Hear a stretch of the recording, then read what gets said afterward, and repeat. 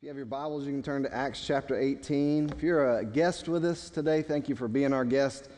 We don't think it's a light thing that you are coming here today to worship the King with us.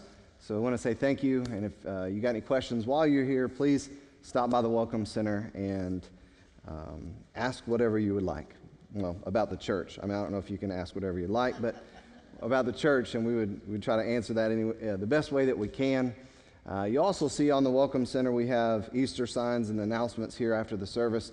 You'll hear more about them, and I want to encourage you to do that. It's one way that we can get the message out to our community about what's going to happen on Easter Sunday, and we're going to preach the gospel, just singing about Christ dying in our place, and the world's got to hear that. Your neighbors are part of the world, and so they're driving by your house, they see that sign, they may just come and visit our church and hear about Christ and what he did for them, and so donation was made to make them super affordable, and if you say, man, we're strapped, we have nothing, we can't do it, then let us know. We want you to be a part of helping get the word out. So it's a blessing to be able to do that. So last week in our study, we saw 2 points, and I think it's such a vital thing. If you weren't here, please go back and watch it on our YouTube, because I had some people share some stuff, even people watching online asked or shared some things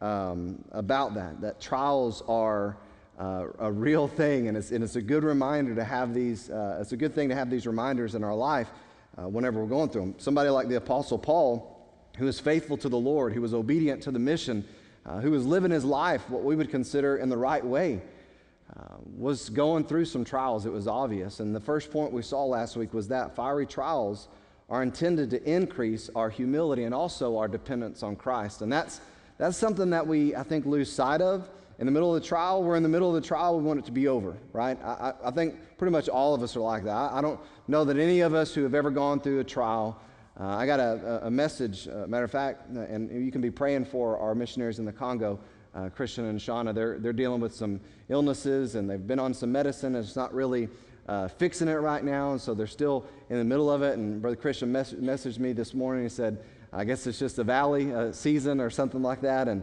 so be praying for them. But I don't know anybody in the middle of a trial or in the middle of a test that is like, oh, great, I love this. This is a wonderful time. I know this is enjoyable. Nobody likes that, but we know they're intended for our good and for God's glory. The second point was fear and feebleness should never negate our obedience to Christ, because he is always with us. And again, there's going to be seasons where we may feel a little anxious, which we shouldn't be anxious for anything the Bible says, but we should approach everything with prayer and let our requests be made known to God with thanksgiving in our heart. And then there's going to be seasons where we feel weak. We're going to feel feeble. We're going to feel like we just don't have the spiritual strength or gumption to go. But even though we feel those things, whether it's fear, anxiety, or weakness, or feebleness, whatever you want to call it, those things never negate the obedience that we're called to walk in to the Lord. And so again, we talked about our emotions a little bit last week. Again, I want to really, really, really encourage you. We're not supposed to walk around like some emotionless people.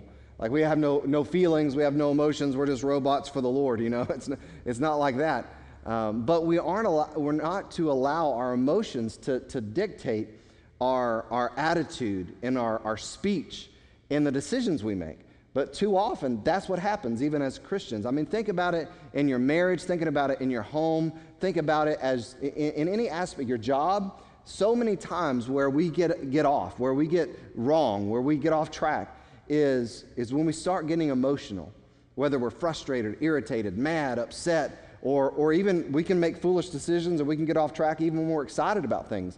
We can make a foolish financial decision when we're excited about something, and then later be like, oh no, what did we do? You know, so it's so important for us to make sure we're having our emotions in check with all that. And if you remember last week, the reason we talked about this was the Lord spoke to Paul by night, or at night by a vision, to comfort him.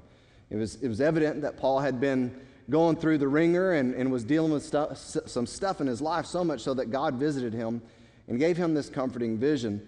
And it's something that we know he would continue to go through. We're going to see that in the study as we go along.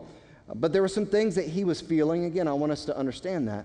It's natural for us to have feelings. It's natural for us whenever we are facing some health or financial or relational or whatever, some difficulty or some struggles, or we don't even know what it's going to look like. There's going to be emotions, and it's okay, but that's what we have to understand. Those things can't negate the mission of God.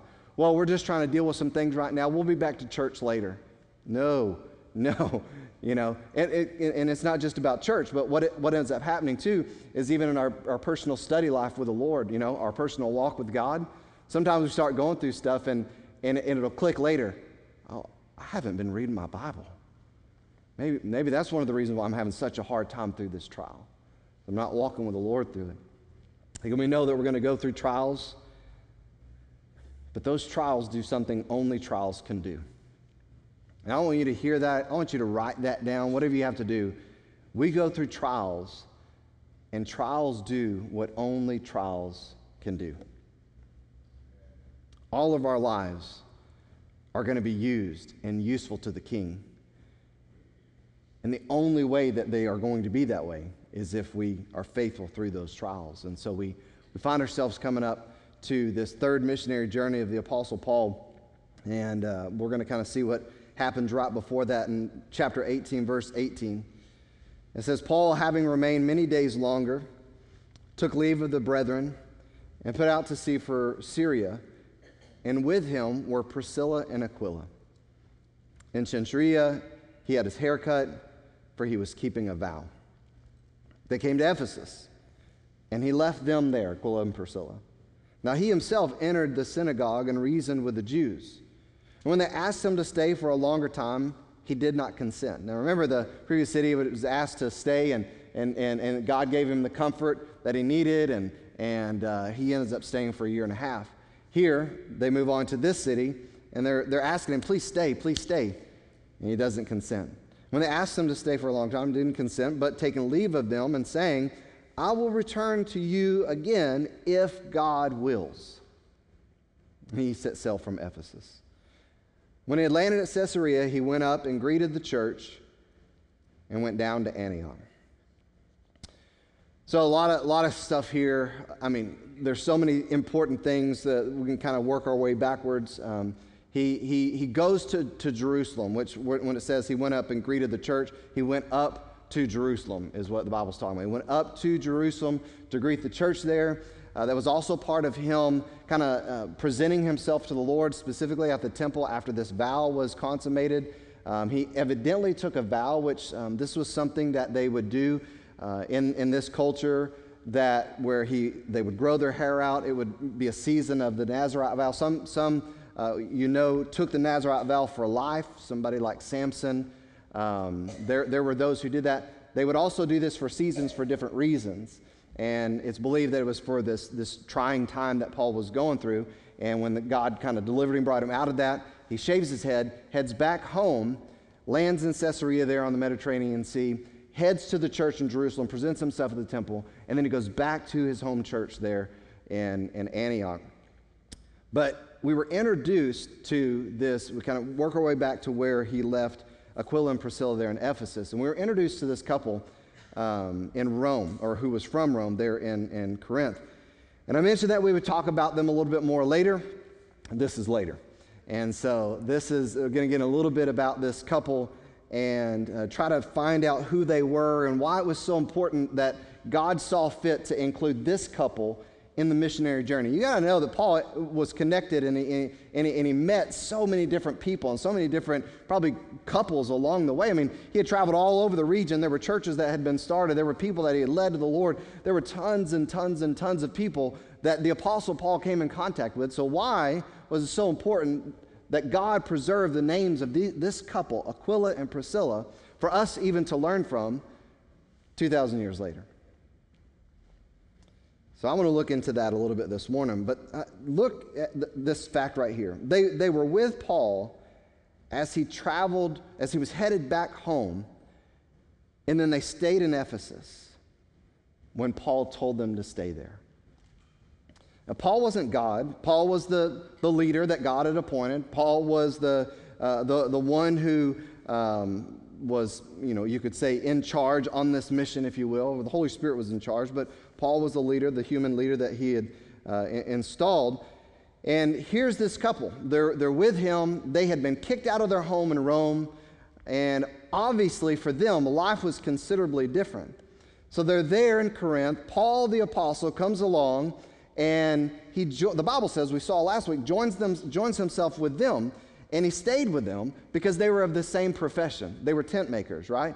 So they were there already. They'd been kicked out of Rome, making tents there in Corinth. Paul comes along. He joins himself with them. And some people are like, well, who does Paul think he is? Just as some great leader marching in and barking out orders and you follow me now, I'm the apostle. I mean, again, some people have a skewed view of leadership and a skewed view of what God was doing in all of this. But Paul is the one that comes and joins himself with them. And then the Bible says that they go with him. We're going to dig into what this first point is, but I want to give you the first point and then we'll dig into it because this couple is vital to the ministry there in Asia Minor and vital to the Apostle Paul. Point number one is this: be a faithful friend and a fellow laborer. And that's based off of this couple. That's based off of who they were in the ministry and specifically for the Apostle Paul and the missionary journey that was happening now and that was about to happen on the third leg. Again, the reason why we point this out, why it's so vital, why it's pertinent to our study, is this husband and wife team were to become Paul's closest friends who even risked their lives for him. So how did you get that out of that? I didn't read any of that in Acts chapter 18. When we look at the letter that he writes to Rome, in Romans chapter 16, he says this: greet Priscilla and Aquila, my fellow workers in Christ Jesus, who for my life risked their own necks. To whom not only do I give thanks, but also, listen to these words, all the churches of the Gentiles. That's a lot of fidelity. That's a lot of faithfulness. That's a lot of laboring. That's a lot of testimony. That's a great encouragement. The fact that this couple risked, for Paul's life, risked their own necks, and not only was it for that, but it was for all that they had done, that all of the churches of the Gentiles were grateful for this couple. Again, we kind of come along and say, why is it so important that this couple was included?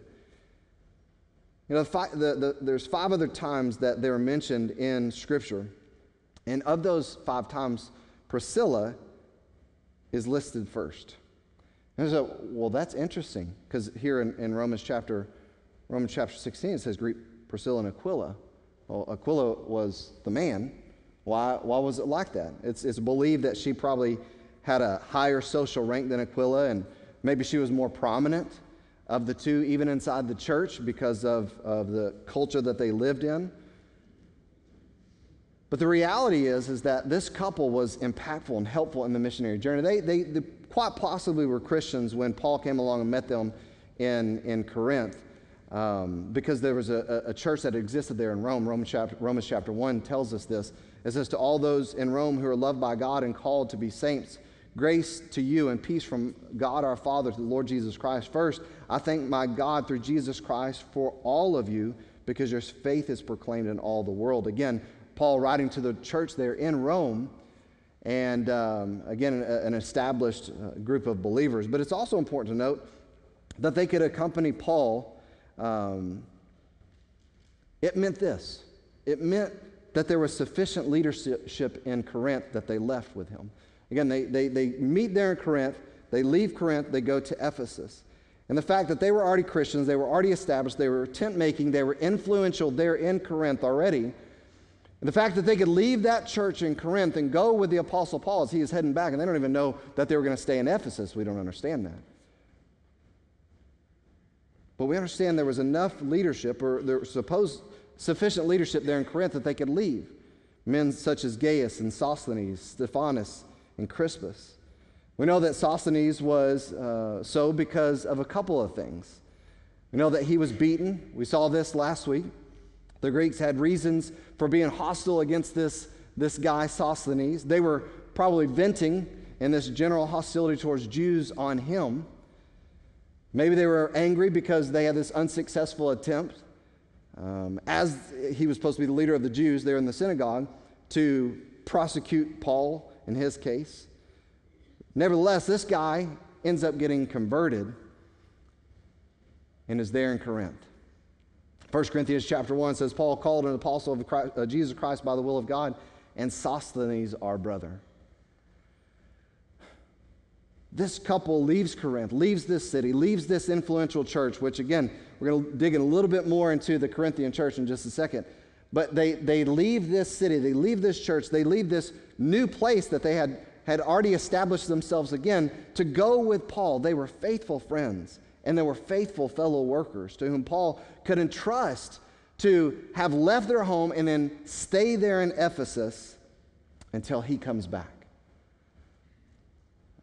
Some of you may not understand how important this is, but for pastors who love the church that God has put them, entrusted them with, it's a very, very, very careful thing to entrust somebody else with leadership. It's not something that we find as an easy thing to do, to entrust something to someone else, unless there is an absolute confidence that that person is going to lead with Christ at the center. Unless that person is going to lead with faithfulness and with passion for the Lord and for the gospel and for his mission. Again, there's a lot of concerns that leaders, that pastors have in this area. And so the fact that Paul could entrust this couple to stay in this area of Ephesus said a whole lot. And this is vital that they stay there. The reason why is because Ephesus was the most major city in Asia Minor. So they would establish themselves for a while until they could return home later, which we know historically that they did. Paul or the church there already commissioned a church in Aquila and Priscilla's home, because this is what Paul references later in 1 Corinthians chapter 16. He says, the churches of Asia greet you. Aquila and Priscilla greet you heartily in the Lord with the church that is in their house.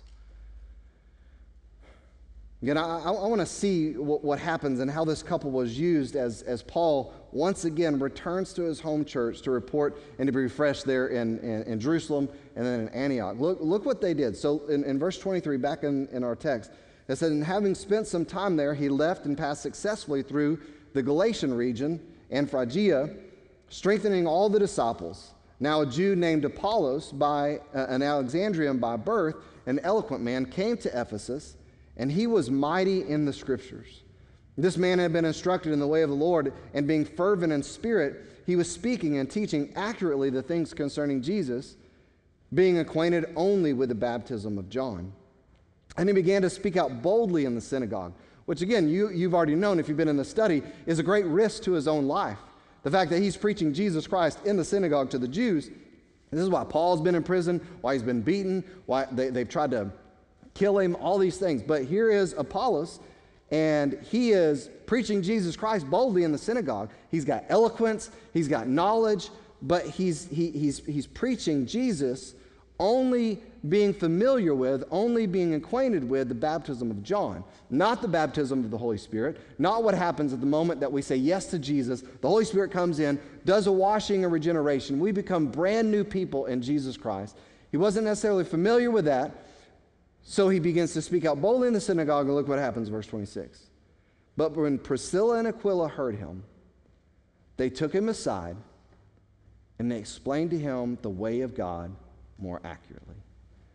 I'm sure they again, just as I said, they explained what happened on the day of Pentecost. They explained what the work of the Holy Spirit is. They explained what Jesus was preaching when he says that or that when John said, I'll baptize you with water, but when he comes later, he's going to baptize with fire. Again, they began to explain to him the way of God more accurately, And when he wanted to go across to Achaia, back to Greece, the brethren encouraged him and wrote to the disciples to welcome him. And when he had arrived, he greatly helped those who believed through grace. This guy, get the picture again, right? So here Aquila and Priscilla stay in Ephesus. They're this faithful friend. They are fellow laborers. They're like, our lives are for the gospel. You know, we've already been kicked out of our home once. We're leaving Corinth. We're going to Ephesus. Paul, the leader, is asking us to stay. We're going to do whatever we need to do for the kingdom of God. We're going to be a part of this mission. Here they are laboring, and Apollos is in the synagogue there.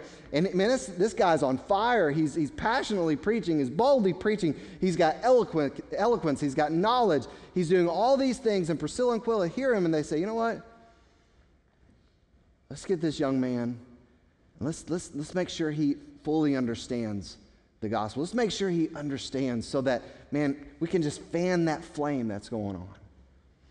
That's such a vital thing. Because what could they have done? What could Aquila and Priscilla have done when they saw the passion and the boldness and how he held captive the audience there in the synagogue? What could they have done? Well, this young buck, he just doesn't know. Poor little Apollos. He'll learn eventually. He'll go through his hard knocks. They could have been prideful. They could have got jealous. They could have said, well, we've been doing this longer than he has. We've been Christian a lot longer than he has, and we know the way of God better than he does. They could have got jealous, and they could have got bitter, and they could have looked at him in a negative way. But you know what they saw? Because I believe they were dominated by love, and I believe that they were emboldened by the Holy Spirit and the gospel work, and they were faithful friends, and they were fellow laborers. You know what they saw when Apollos was doing this? Oh, man, God's going to use this young man in an awesome way. We can't wait to see how God's going to use this guy. Man, the only thing about this is he's not connecting, the Holy Spirit, what was prophesied about how God's going to work like this. So let's get him privately. Let's take him aside and let's disciple him a little bit. Let's fan the flame. Let's encourage this young man to just go out and preach the gospel even more boldly and even more effectively. He greatly helped those who had believed through grace. Verse 28, for he powerfully refuted the Jews in public. This guy was not ashamed. This guy was not afraid. He was bold. He just needed a little bit of encouragement. He needed a little bit of fanning. He needed a little bit of water. He needed a little bit of investing. Demonstrating by the scriptures that Jesus was the Christ. He was the Messiah. Point number 2 is this. We learn from this couple, we learn from these people, be fruitful and full of gratitude where you are planted. Brother Tony this morning was sharing in our worship team devotion before we rehearsed, and he was talking about gratitude. And I said, yeah, it's so amazing that you share that in this devotion, because wait till we get to the message. And but it's such an important point here. Where God places you, where the leader or the leaders ask you to serve, be faithful and be fruitful and be full of gratitude. Again, this couple saw zeal, and then they saw this zeal connected or intertwined with this eloquence and this education that he had. They saw this power and this influence that this young man had. They heard him speak, and they just simply saw, man, this guy needs just a little bit of help. That's it. So they took him aside, as I said. I want you to notice that too. They didn't do it publicly. They didn't make a spectacle of what they were doing. They took him aside privately, and they explained the full gospel to him. He was preaching from the perspective of the baptism of John, which pointed to Jesus Christ. And as he preached, probably about the Messiah, he was obviously lacking something, obviously missing that little piece. So these faithful friends, fellow laborers, sowed into this passionate man, and their investment led to a well of fruit for the kingdom of God. And I want you to notice again, they weren't there in Rome.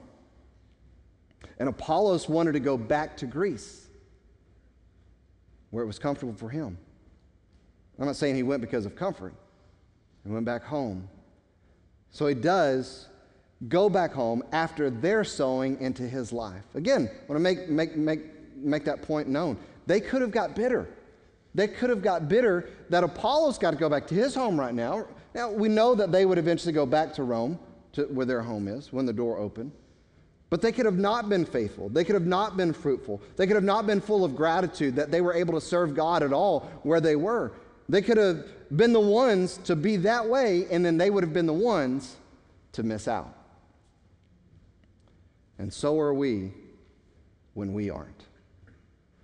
It's so easy sometimes to look at what other people are doing or not doing and get bitter. Man, where's God put you? Well, number one, He's put you in this church, in this area right now. You know what the charge is? Be faithful. Be fruitful. Be full of gratitude where you are. Be the vessel wherever you're at that God can pour into and then pour through into someone else's life. That's what it's about. So many Christians get mixed up and messed up because they're not full of gratitude. They look at things and they start getting jealous and envious, and they start, well, I could do a better job than him. I could do a better job to her. That something goes wrong, they get frustrated. When are they going to get their act together in that ministry? Why don't you go get their act together? Why don't you go help them get it together? Why don't you go be like an Aquila and Priscilla and encourage them and fan the flames? Hey, man, what do you guys need? Hey, what could we do to make it better in this ministry? No, we don't want to do that. We want to gripe and complain, right? They could have done that. Aquila and Priscilla, as maybe more educated, more mature Christians, they could have sat back and they could have griped and complained about how this young person was given this opportunity in the middle of the synagogue to be preaching when he didn't even know what he's saying all the time. He didn't know the fullness of what he was saying all the time. They didn't, though. They didn't embarrass him. They didn't do any of those things. They simply took him aside and explained more fully. They invested in him. They fanned that flame, and we saw the result. Again, we should be the ones who are faithful and fruitful and full of gratitude. And I don't want you to miss that full of gratitude. Ephesians chapter 5, verse 20 says this, always giving thanks for all things in the name of our Lord Jesus Christ to God, even the Father. Colossians chapter 2, a lot of scriptures here. Verse 6, therefore, as you have received Christ Jesus the Lord, so walk in Him, having been firmly rooted and now being built up in Him and established in your faith, just as you were instructed, and overflowing with what? Gratitude. Colossians chapter 3, a very familiar section of Scripture. Let the peace of God rule in your hearts, to which indeed you were called in one body. Look at these next words. And be thankful. Let the word of Christ dwell in you, richly dwell within you, with all wisdom, teaching and admonishing one another with psalms and hymns and spiritual songs, singing with thankfulness in your hearts. Whatever you do in word or deed, do all in the name of the Lord Jesus Christ, giving thanks through Him to God the Father. Look how many times, just in those 3 verses, that it says, have thankfulness, give thanks, be thankful. 3 verses, 3 times. Colossians chapter 4, verse 2, devote yourselves to prayer, keeping alert in it. Stay awake. Be constantly in prayer with an attitude of thanksgiving. 1 Thessalonians chapter 5, verse 18, in everything give thanks, for this is God's will for you in Christ Jesus. I've said this before. Christians should be the most grateful people on all of the earth. I don't care where we are. We talked about it Friday night. Talked about reason to praise, and it was a theme that came up in the things that Brother Tony was sharing, and I came up and shared some scriptures and kind of expounded on that. That's the truth is this: God wouldn't have to do anything else. God doesn't have to do anything for us. We talked about this in our devotion last night too, as we were getting ready for bed, and the same thing. God doesn't have to do anything for us. We deserve sin. We deserve hell. Every single one of us. But in His mercy and His grace, He saved us. And He doesn't have to do anything else on top of saving us. And we should live our lives with the greatest amount of gratitude, more than anybody else on all the earth because of that. He saved us. Every single moment of every single day of our lives should be full of gratitude because of that. And you know where we lose perspective? We get our eyes on this world. We get our eyes on our circumstances. We get our eyes on stuff. Man, I promise you this. One glimpse of hell. If God would just pull back and give us one peek into hell, I think it would change how grateful we are for our salvation. We a lot of times only attribute the thanksgiving we have for our salvation to the fact that we're going to be out of the trials and the junk of this life one day. Right? Well, I can't wait to go to heaven. I won't have to deal with this anymore. Now, I'm so thankful I'm going to heaven because I will never have to go to hell. Man, it's easy in a world of division, in a world that stirs up pessimism and negativity, right? You don't have to look very long. You don't have to read very long. You don't have to listen very long to start feeling pessimistic about stuff, to start having negative and off feelings, right? You can start thinking that way real quick. I mean, just read some posts. Just listen to the news a little bit. You can start getting that way real quick. It's real easy in a world that's like that to live and miss the blessing of serving the Lord Jesus Christ. It's real easy to miss the blessing of serving with others with this attitude of gratitude. I always try to remember this in serving the Lord and just living life. This is honestly what I try to remember. Who am I? That's why when there's Casting Crowns came along and sang a song, that's the title of the song. Who am I? That the Lord of all the earth would care to know my name, would care to feel my hurt. Who am I? You know, that again, I'm not worthy of anything but death, but God, again, saved me because of his mercy. Not only did he save me, but he called me to serve him with you, the body, and specifically the body here. And we're called to do that with gratitude, not with grumbling.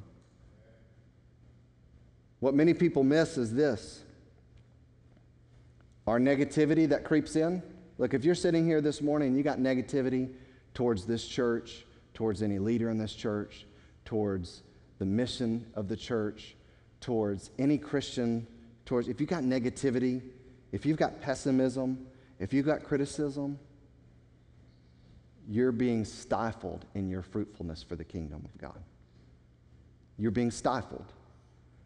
See, this couple, Aquila and Priscilla, they could have been there. They could have been pessimistic. They could have been, we'll see if this guy lasts. No, they saw the opportunity to invest in the kingdom of God, and they were, with grateful hearts, out of their home, being faithful friends and fellow laborers, they fanned the flames of this young man, and he became just a great warrior for the kingdom of God. 1 Corinthians chapter 4, I'm going to read it. We got a little bit of time, we're going to be done. Therefore, since we have this ministry, as we have received mercy, we do not lose heart. But we've renounced the things hidden because of shame, not walking in craftiness or adulterating the word of God, but by the manifestation of truth, commending ourselves to every man's conscience in the sight of God. And even if our gospel is veiled, it's veiled to those who are dying, who are perishing and going to hell, in whose case the God of this world has blinded the minds of the unbelieving, so that they might not see the light of the gospel of the glory of Christ, who is the image of God. For we do not preach ourselves, but Christ Jesus as Lord, and ourselves as your bondservants for Jesus' sake. For God, who said, "Let the light shine out of darkness," is the one who has shown in our hearts to give the light of the knowledge of the glory of God in the face of Christ. But we have this treasure in earthen vessels, so that the surpassing greatness of the power will be of God and not from ourselves. We're afflicted in every way, but we're not crushed. Perplexed, but not despairing. We're persecuted, but we know we're not forsaken. We're struck down, but we're not destroyed. Every day, all the time, that's what always means. Always carrying about in the body the dying of Jesus, so that the life of Jesus also might be manifested in our body. For we who live are constantly being delivered over to death for Jesus' sake. Again, he said we're always being put in front of a council. We're always being stoned. We're always being kicked out of a city. We're always being beaten. We're always being delivered over to death for Jesus' sake. But what ends up happening is the life of Jesus is manifested in our mortal flesh. So here's how it works. Death works in us, but it produces life in you.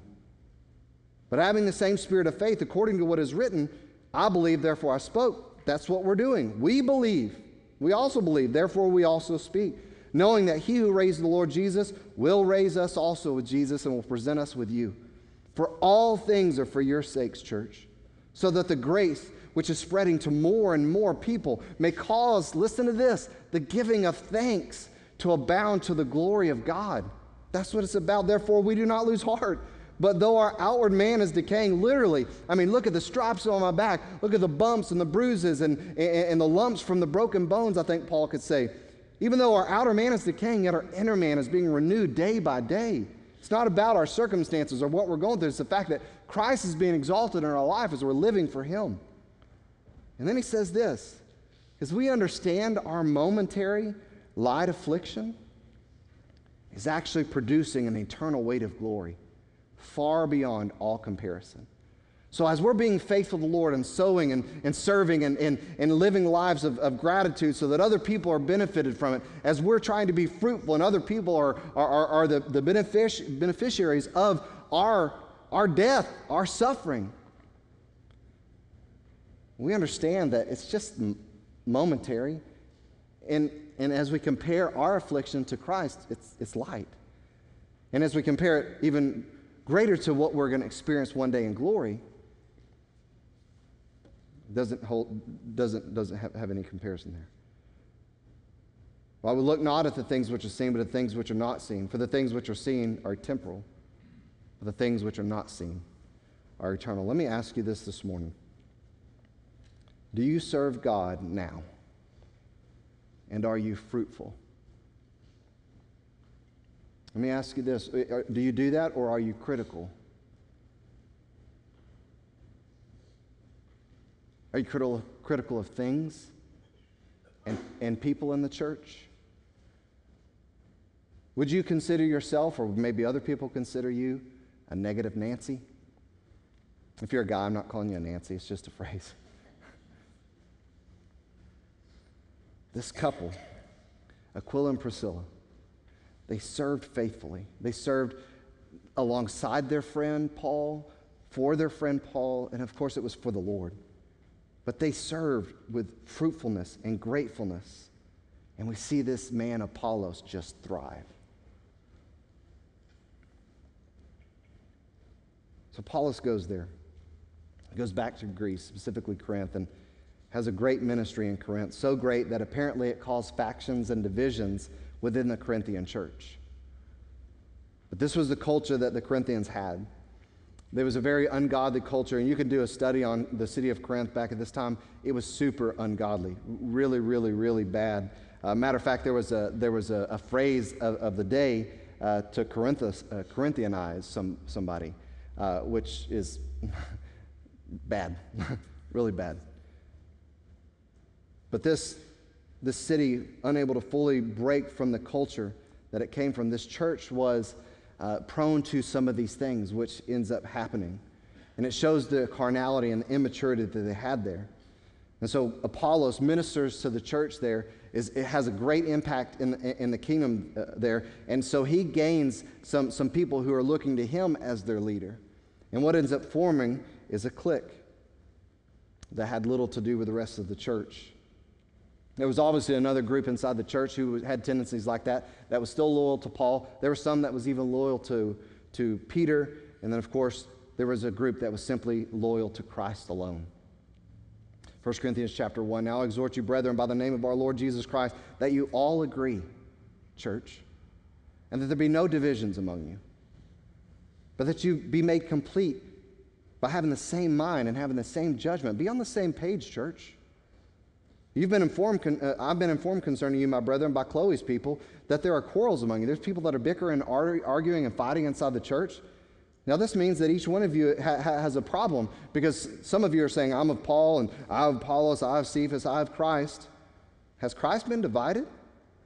Paul was not crucified for you, was he?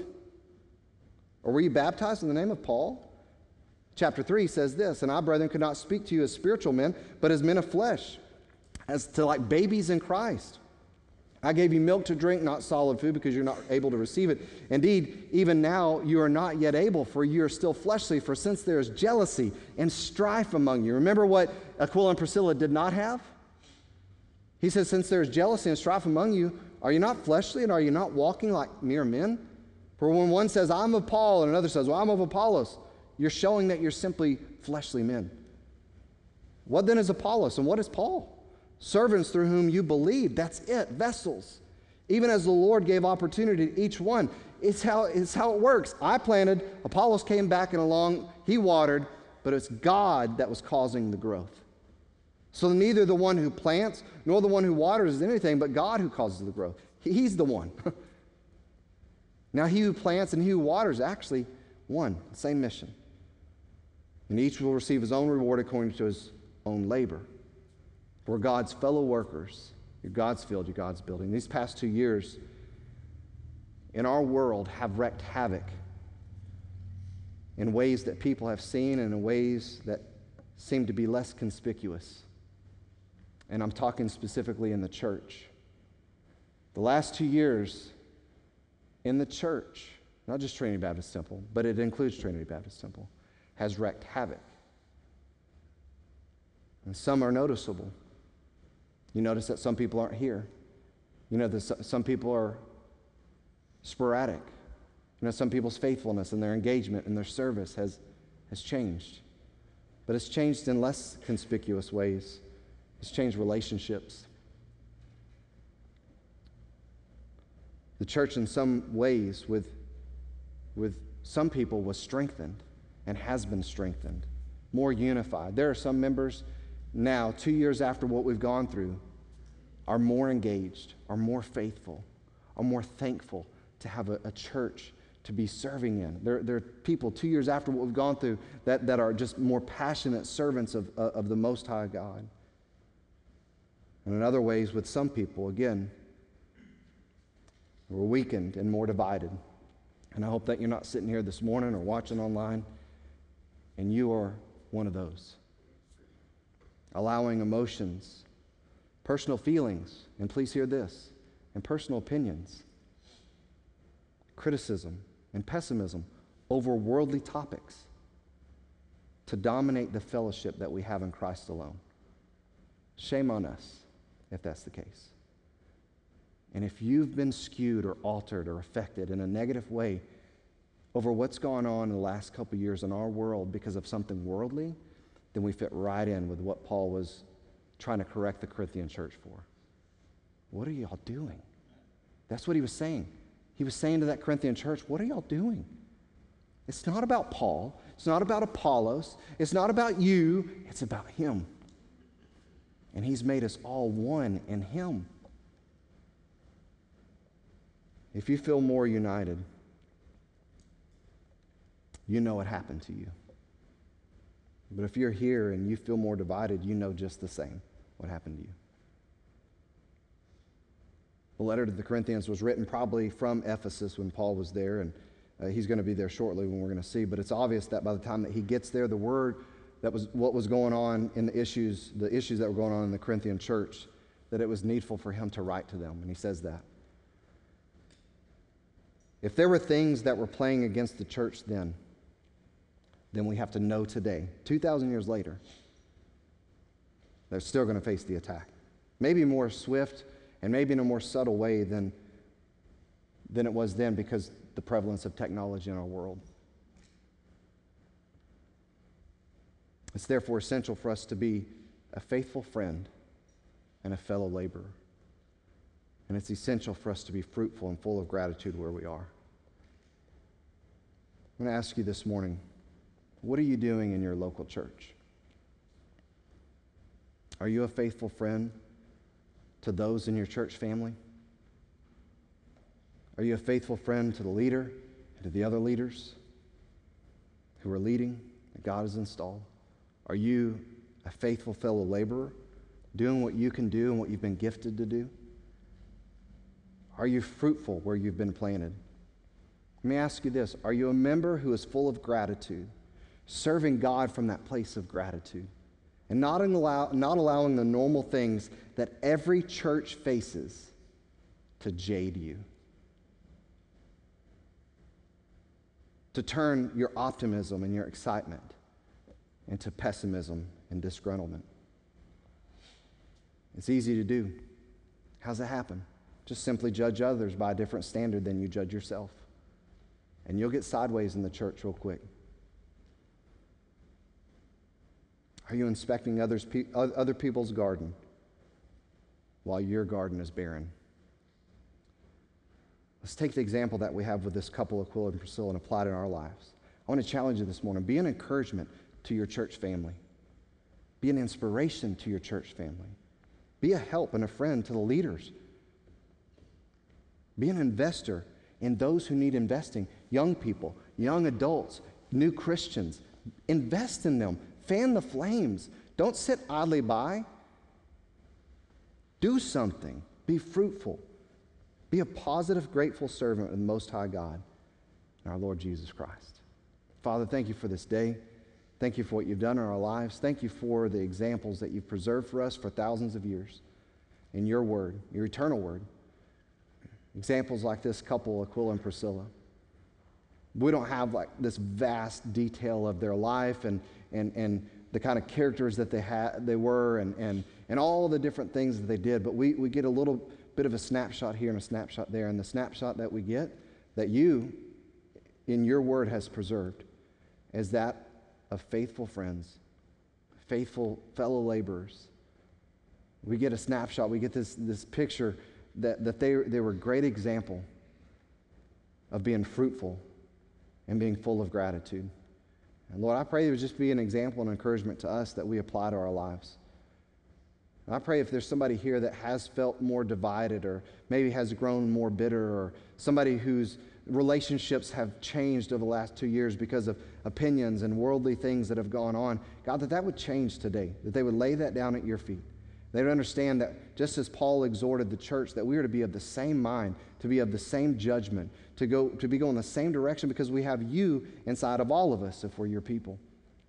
Lord, help us to go in the direction that you've called us to go, together with joy, with encouragement. Lord, help us to be those vessels that are honoring to you. Lord, help us respond rightly now as we respond to your word. And I do pray if there is somebody here that maybe feels disconnected, they feel like they're outside of the fellowship, they're not positive that heaven's going to be their eternal home, God, that they would move now in this invitation as well. They'd come down to this altar and they'd ask somebody, what do I have to do to get saved? I want to go to heaven. I definitely don't want to go to hell. I pray you move that way as well, God. We'll praise you for it, and we ask all this in Jesus' name. Amen. If you'll stand as he sings.